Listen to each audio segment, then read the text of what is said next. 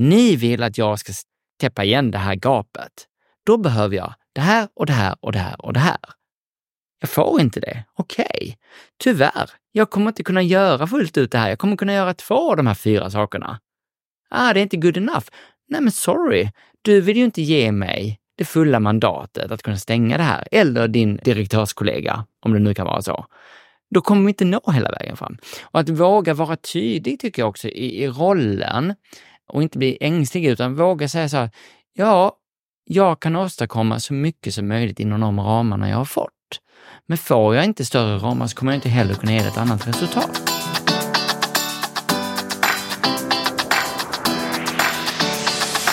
Varmt välkomna till Attrahera, rekrytera podden. Idag så är ju ämnet vem äger employer branding och vem har det här faktiska mandatet att bestämma i frågorna. För att ta hjälp med den här frågan så bjöd jag in Emil Adén. Vi pratade om att employer branding är ju en hybrid mellan HR, kommunikation och marknad. Men vem är det som bestämmer? Och hur ska man faktiskt göra när man utmanas och känner att jag har inte mandat att bestämma de här frågorna? Hur gör jag då? Emil kom med sina bästa tips och tricks på hur du kan tänka i de här frågorna. Så ni har ju, som vanligt, avsnittet har allt. Så nu kör vi!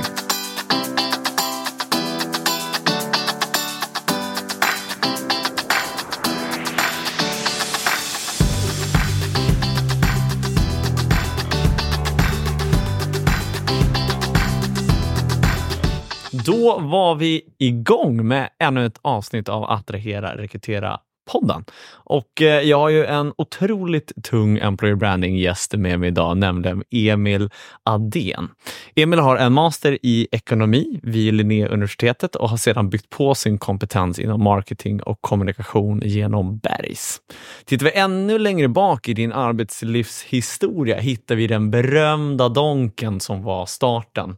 Men vi ska givetvis inte fastna där utan din resa inom employer branding startade på Nordea där du tillbringade nästan 10 år för att sedan gå vidare till en av Sveriges största myndigheter, nämligen Trafikverket, där du tog dig an rollen som Head of Talent Acquisition och Employer Branding. Sedan 9 månader tillbaka så befinner du dig idag på Universum som Country Manager. Och inte nog med det så driver du en liten verksamhet vid sidan av som föreläsare och eventuellt lärare på Bergsskolan. Så ett otroligt CV, så varmt välkommen hit Emil. Tack så mycket, kul att vara här och kul att höra sitt CV så här återberättat. Ja, men det har varit en rolig resa jag är inne på. Och på Bergs, precis som du nämnde, så undervisar jag också i employer branding och har en kurs där sedan ett par år tillbaka, vilket är ofantligt kul. Och som du ser, jag hittade liksom din bakgrund och läste upp liksom din historia, men jag vill givetvis höra dina ord också. Ja, men det har ju varit, alltså, du börjar med donken, McDonalds. För mig är det så här, har man klarat mer än 6 månader på McDonalds så vet man att man åtminstone man kan passa tider, man klarar en viss typ av stress och man klarar alla ungdomskonflikter som hela tiden ska lösas, helst inte på arbetstid, men under arbetets gång, för att man jobbar med dem man kanske inte tycker alltid om. Sen så, det du inte fick med var att när jag var 20 så var jag med och grundade Sveriges första djurapotek. Så jag jobbade på apoteket AB ett par år också innan mina studier. Så att det har varit en resa som inte har varit spikrak. Från apotek till ekonom till Nordea och början en vanlig bankkarriär. Och det var väldigt spännande. Sen så halkade jag in och började jobba fackligt. Så jag gjorde det ett par år och hamnade i förbundsstyrelsen för Finansförbundet. Och det var där någonstans som employer branding vaknade för mig. Det var efter att jag slutade jobba fackligt och började jobba på HR-avdelningen med just employer branding som jag då inte visste vad det var. Och fick möjligheten att koppla ihop då min master i marknadsföring från Linné med kunskapen från det fackliga och den stora kännedomen av Nordea som företag. Så när jag fick frågan om jag kunde tänka mig att börja jobba med employer branding så var min första fråga, vad är det? Och sen när jag väl hade börjat med det så gick det ganska fort tills min chef fråga, vad vill du ha som nästa steg?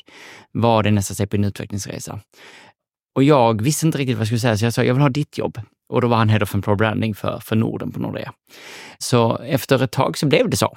Och på den vägen är det. Sen hamnade jag i ett läge där jag kände att nu vill jag pröva vingarna på ett annat bolag. Och då stod Trafikverket inför en jätteutmaning. Man skulle anställa minst 3000 ingenjörer på ganska få år med ett varumärke som inte var allt för starkt. Så att få kliva in där, lägga en strategi, egentligen börja nästan från ett bankpapper. De hade gjort massa aktiviteter, men att få sätta ihop det, rensa bort i rabatterna, plocka bort det som inte riktigt funkade och riktigt fokusera på målet. Vart ska vi? Det var en skithäftig resa där vi, om man nu inte rankingar allt, men om man tittar på Universums rankingar och tittar på det samlade, så ökade vi ett par 100 placeringar på 2 år. Och det där för mig var det häftigt att se att mina tankar med ett mandat och en budget bakom sig kunde bli något riktigt stort. Och idag är Trafikverket bland seniora av topp 10 arbetsgivarna på ingenjörssidan. Det trodde inte jag och inte heller min dåvarande chef skulle vara möjligt för en myndighet. Så att det har varit en jättehäftig resa. Dagens ämne är som sagt, vem äger employer branding och hur ska man jobba med sitt employer branding mandat om man då är en employer branding specialist, employer branding manager. Och employer branding är ju en klassisk hybrid mellan kommunikation, marknad och HR. Så vem äger egentligen frågan enligt dig? Och det här är ju jättespännande. Jag tycker det är ett ämne som du har ringat in här som man kan debattera och diskutera på många olika håll. Och jag kommer inte ge dig ett svar idag och säga att det här är den gyllene vägen. Det jag tror man får landa ner i först när det kommer till employer branding är egentligen, det finns ett varumärke. Alla bolag har ett varumärke. Sen kan man dela upp det i olika facetter. Man kan säga ett arbetsgivarvarumärke eller ett konsumentvarumärke eller ett företagsvarumärke. Men till syvende och sist så laddar alla de här delarna laddar ju varandra. Låt säga att vi har ett företag med ett väldigt starkt employer brand. Men de hamnar i någon form av mediastorm. Att de gör någonting som är väldigt dåligt. Det kommer automatiskt skada employer brandet. Eller vice versa. De har ett jättestarkt varumärke. Men det kommer fram att man har inte kollektivavtal. Eller man behandlar sina medarbetare dåligt. Eller folk går in i väggen. Det kan vara massa olika så. Det kommer ju ge avtryck på det övergripande varumärket. Så att där vill jag börja liksom att det finns ett varumärke. Men det finns olika delar av det. Och det här blir spännande när man ska börja prata om ägandeskapet. Vem äger det? För det sitter ju allt som oftast i alla bolag någon som är varumärkesansvarig. Och den personen ser oftast att den är varumärket exkluderat arbetsgivarvarumärket. Och redan där börjar det bli problematiskt. Den mest vanliga uppsättningen är att employer branding ligger hos HR. Det kan man förstå för det finns en närhet till vad har vi för workforce plan? Vad behöver vi anställa framöver? Hur ser det ut? Vart är företaget på väg? Sen så har vi då brandet som ligger antingen på marknad eller kommunikation, beroende på om man har ibland är de ihopslagna eller inte. Och de tittar ju inte alls på vad behöver vi framöver och så vidare, utan de tittar snarare på hur får vi ett förtroende för en myndighet eller hur får vi det här varumärket att laddas med mycket positivism så att folk vill köpa vår produkt. Och då när man börjar titta på ägandeskapet så är det väldigt lätt så att men branding är en HR-fråga. Ja, men är det då? Eller är det precis som du började med en hybrid där employer branding-ansvarig, oavsett vart den är placerad i organisationen, måste ha ett väldigt tätt samarbete med den som har det övergripande varumärket. Vad vill vi ladda det med? Min facett, vad ska den innehålla gentemot den? Och hur får vi det här att hålla ihop? Jag kan ta som ett exempel på Trafikverket. När jag började så satte man ett nytt övergripande varumärke där vi hade ett väldigt tätt samarbete, jag och den som var övergripande varumärkesansvarig. Vi landade ner i Via Sverige närmare, där man tittar på hela varumärket. Vad gör Trafikverket i Sverige? Jo, de säkerställer att du kan ta det från A till B. När vi tittade på det ur ett arbetsgivarperspektiv, vad är det då vi vill kommunicera till potentiella medarbetare? Då vill vi kommunicera, var med och gör Sverige närmare. En framåtdrift, kom hit, var med och skapa någonting. Och då blir ju det en facett av det övergripande varumärket där man kan få olika delar att samverka. Och vi på employer branding-sidan fick mycket utrymme att göra, reklam, kampanjer av olika slag. Alla var annonser och så vidare. Som då kunde ladda det övergripande varumärket med känslor på ett annat sätt än att vi bara pratar om kommer tågen i tid eller vad det nu kan vara. Så att på så sätt så skulle jag säga att employer branding det hör hemma överallt och ingenstans. Jättebra svar, precis på den frågan som du ville ha. Och det man börjar se också är ju att i många organisationer så flyttar man på brandet och ansvaret från HR till marknad eller till kommunikation. Och det kan ju vara bra också, för att man hamnar i närhet i en organisation där de förstår vad innebär det, vad är marknadsföring, hur pratar man liksom, vad innebär Kotlers teorier och så vidare. Kunskaper som inte alltid finns på HR. Men då kan man också hamna i ett läge om man då inte samarbetar med HR, där man inte har koll på, men vad ska vi anställa de kommande åren? Hur funkar rekryteringsprocessen? Hur ser våra annonser ut? Hur får vi det här att hålla ihop? Vad har HR bestämt är det övergripande erbjudandet i form av förmåner och så vidare? Så att då kan man ju bli isolerad på andra sidan. Och bara så här, men vad händer här? Vad gör vi här? Eller så kan man lägga det på kommunikation. Och så ser man bara att det vi ska göra det är att ha en snygg tagline och den ska kommuniceras. Och vi gör kommunikation på den. Vi syns på alla våra sociala plattformar och vi går ut med saker. Men är de sanna då? Hänger de ihop med det som vi har sagt att vi vill stå för som arbetsgivare? Eller hänger de ihop med det övergripande varumärkeslöftet? Eller behöver vi bara kommunicera hej vilt för att vi vill möta den målgruppen som vi är på väg att möta? Så det är både fördelar och nackdelar med allt. Så att det jag tycker är det bästa, det är om man struntar egentligen i vart ligger det. Utan snarare, hur kan vi skapa en gruppering inom bolaget där vi får in kompetenser från HR, kommunikation och marknad i ett team som jobbar med branding. Där man kan ha ett ägandeskap från HR där man får en input. Där man kan ha ett ägandeskap för kommunikation där man får input. Sen vem som är chef för det här? Mindre viktigt. Det viktiga är att man har tagit gemensamt och sagt att det här tycker vi är viktigt, det här måste vi jobba med. Och där blir det, om man ska ta ett steg upp då på ägandeskapet, men då måste ju kommunikationsdirektören, HR-direktören och marknadsdirektören vara överens om att det här är viktigt. Och vi har alla ett stake i det här, alltså vi har alla en del i det, där vi ser att vi måste jobba med det här. Och har du inte det från början, men då blir det en jobbig resa. För då blir det lätt att det här är en HR-fråga. Vi ska inte hålla på med det här. Eller det här är en kommunikationsfråga, vi ska inte hålla på med det här. Eller det här är en marknadsfråga, det är inget för oss. Och då blir det ju snarare en risk att det blir ett peka åt varandra. Så att, de där borta gör ingenting med det här, eller den gör ingenting. Men kan man bygga ett team med det så är det bästa. Det vi gjorde på Trafikverket, eller det jag fick möjligheten att göra där, det var att jag var på HR, men jag fick möjlighet, och i staten så har man inte marknadsavdelning för att man jobbar inte med marknad på det sättet, man jobbar med kommunikation och bygger förtroende. Så där var det en kommunikationsavdelning och en HR-avdelning. Men jag som ansvarig för arbetsgivarvarumärket, mitt team bestod av 2 personer från HR och 2 personer från kommunikation. Jag var inte deras formella chef, de från kommunikation, men jag köpte tiden, vilket innebär att jag arbetsledde på den tiden de jobbade hos mig. Vilket gjorde att jag på det så sätt kunde hålla ihop det. De kunde rapportera tillbaka in till kommunikation hela tiden på vad händer, vad görs, kan vi koppla på extern kommunikation på det här, kan vi koppla på intern kommunikation på det här, vad är det vi behöver göra just nu. Och på HR-sidan så, men hur ligger vi till med forecasten? Vart ska vi vara om 1 år? Vad ska vi vara om 3 år? Vart är vi på väg? Hur ser det interna livet ut? Vad visar medarbetarundersökningen? Och så vidare. Och då i min värld, om man ska komma fram till att hur borde det vara, så var det för mig, det är den bästa setupen jag har jobbat i när det kommer till en branding. För jag hade all kompetens i mitt team, och det vi inte hade i teamet, det kunde var och en gå tillbaka till sin respektive organisationsenhet och få en uppbyggnad eller uppbackning av. Det jag tänker att employer branding personen eller profilen målas väl lite upp som kanske en projektledare mellan de här 2 olika benen för att hålla ihop det och få det riktigt krispigt och bra på något sätt. Mm.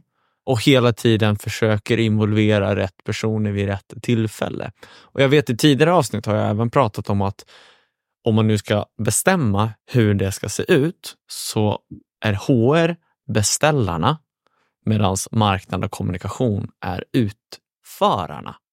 Ja, men jag tror också att det där kan... Absolut, det där är ju ett bra sätt att göra en modell av det och titta så här, vem är utförare, vem är beställare. Men man kan också problematisera kring det och säga så här, men vad är marknad då? Kan inte de också vara en beställare? De är inte beställare egentligen av att hur får vi in personal, men de kan vara beställare för hur bygger vi ett varumärke där våra medarbetare hamnar i fokus, där vi klär in vilka vi är och använder medarbetarna som en front för att visa upp att här kan du komma och jobba med alla de här underbara människorna, och på det sättet så kan vi också sälja på produkt. Då kan ju marknaden vara en beställare egentligen. De är inte så intresserade av hur många huvuden ska vara in eller vilken form av kompetens ska vara in, utan det är snarare det de kan kravställa till HR. Okej, vi behöver det här för att veta att vi går ut till rätt målgrupp. Men huvudsyftet är snarare att fylla vårt varumärke med mänsklighet. Så man kan ju vända och vrida på det, men jag håller ju med om att primärt så har ju HR en väldigt stor del av det och behöver det för att lyckas stänga rekryteringar på ett bra sätt till en låg kostnad. Och hur gör man det då? Jo, man säkerställer att man är känd som arbetsgivare och vad man står för.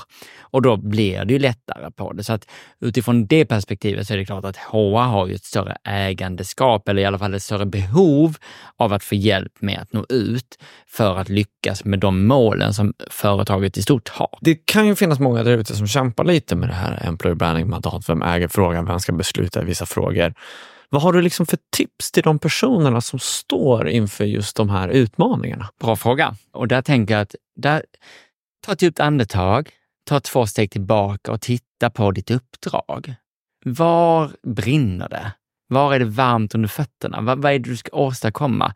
Att ni står där och ska ha in 3000 ingenjörer inom 2 år. Kan vi vara överens om att det är där det brinner? Ja, okej, vi har enats om det. Ja, är organisationen med på det? Eller är det bara på HR vi har enats om det? Nej, organisationen är med på det. Bra, vad gör vi samlat som organisation för att då överbrygga det här?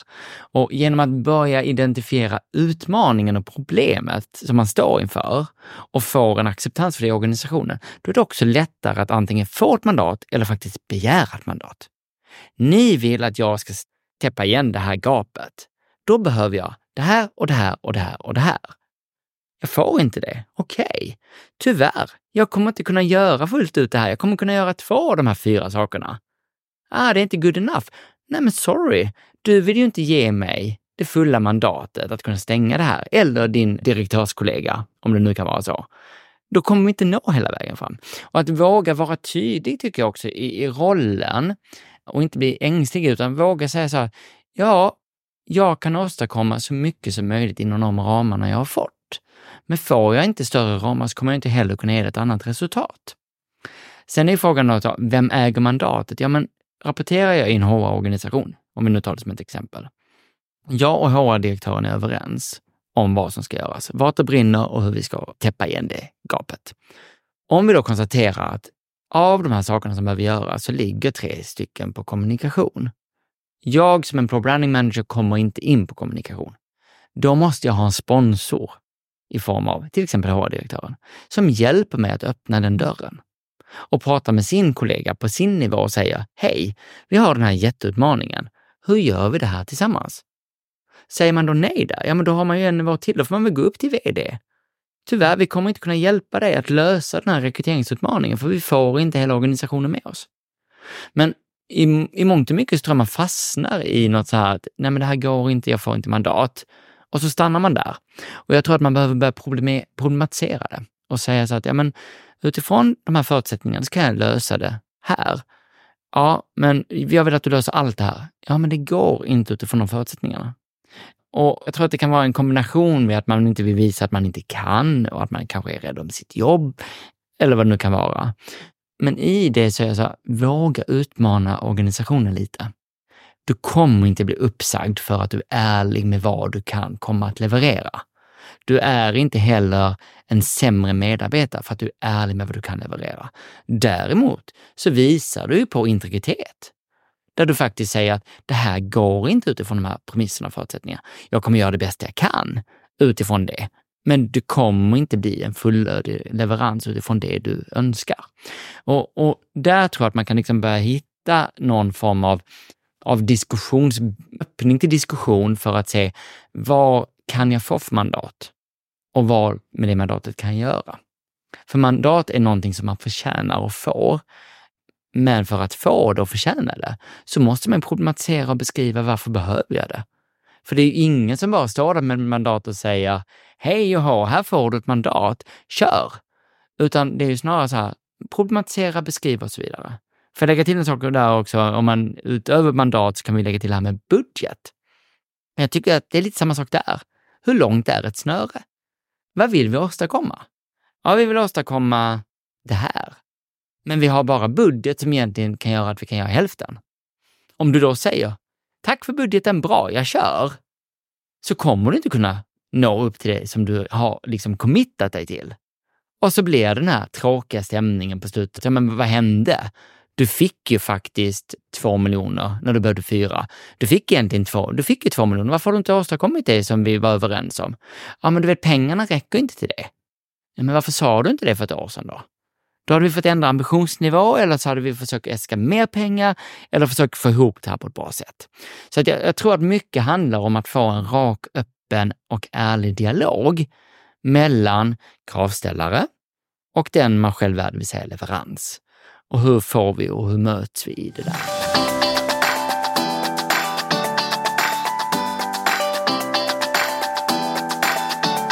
Avsnittet börjar lida mot sitt slut, Emil, och det är en fråga som jag brukar ställa alla till gäster, och det är vad employer branding är för dig. Employer branding för mig är, om man börjar så här, det är glädje. Det är någonting som får mig att gå igång, någonting som får mig att känna fy tusan vad det här är roligt.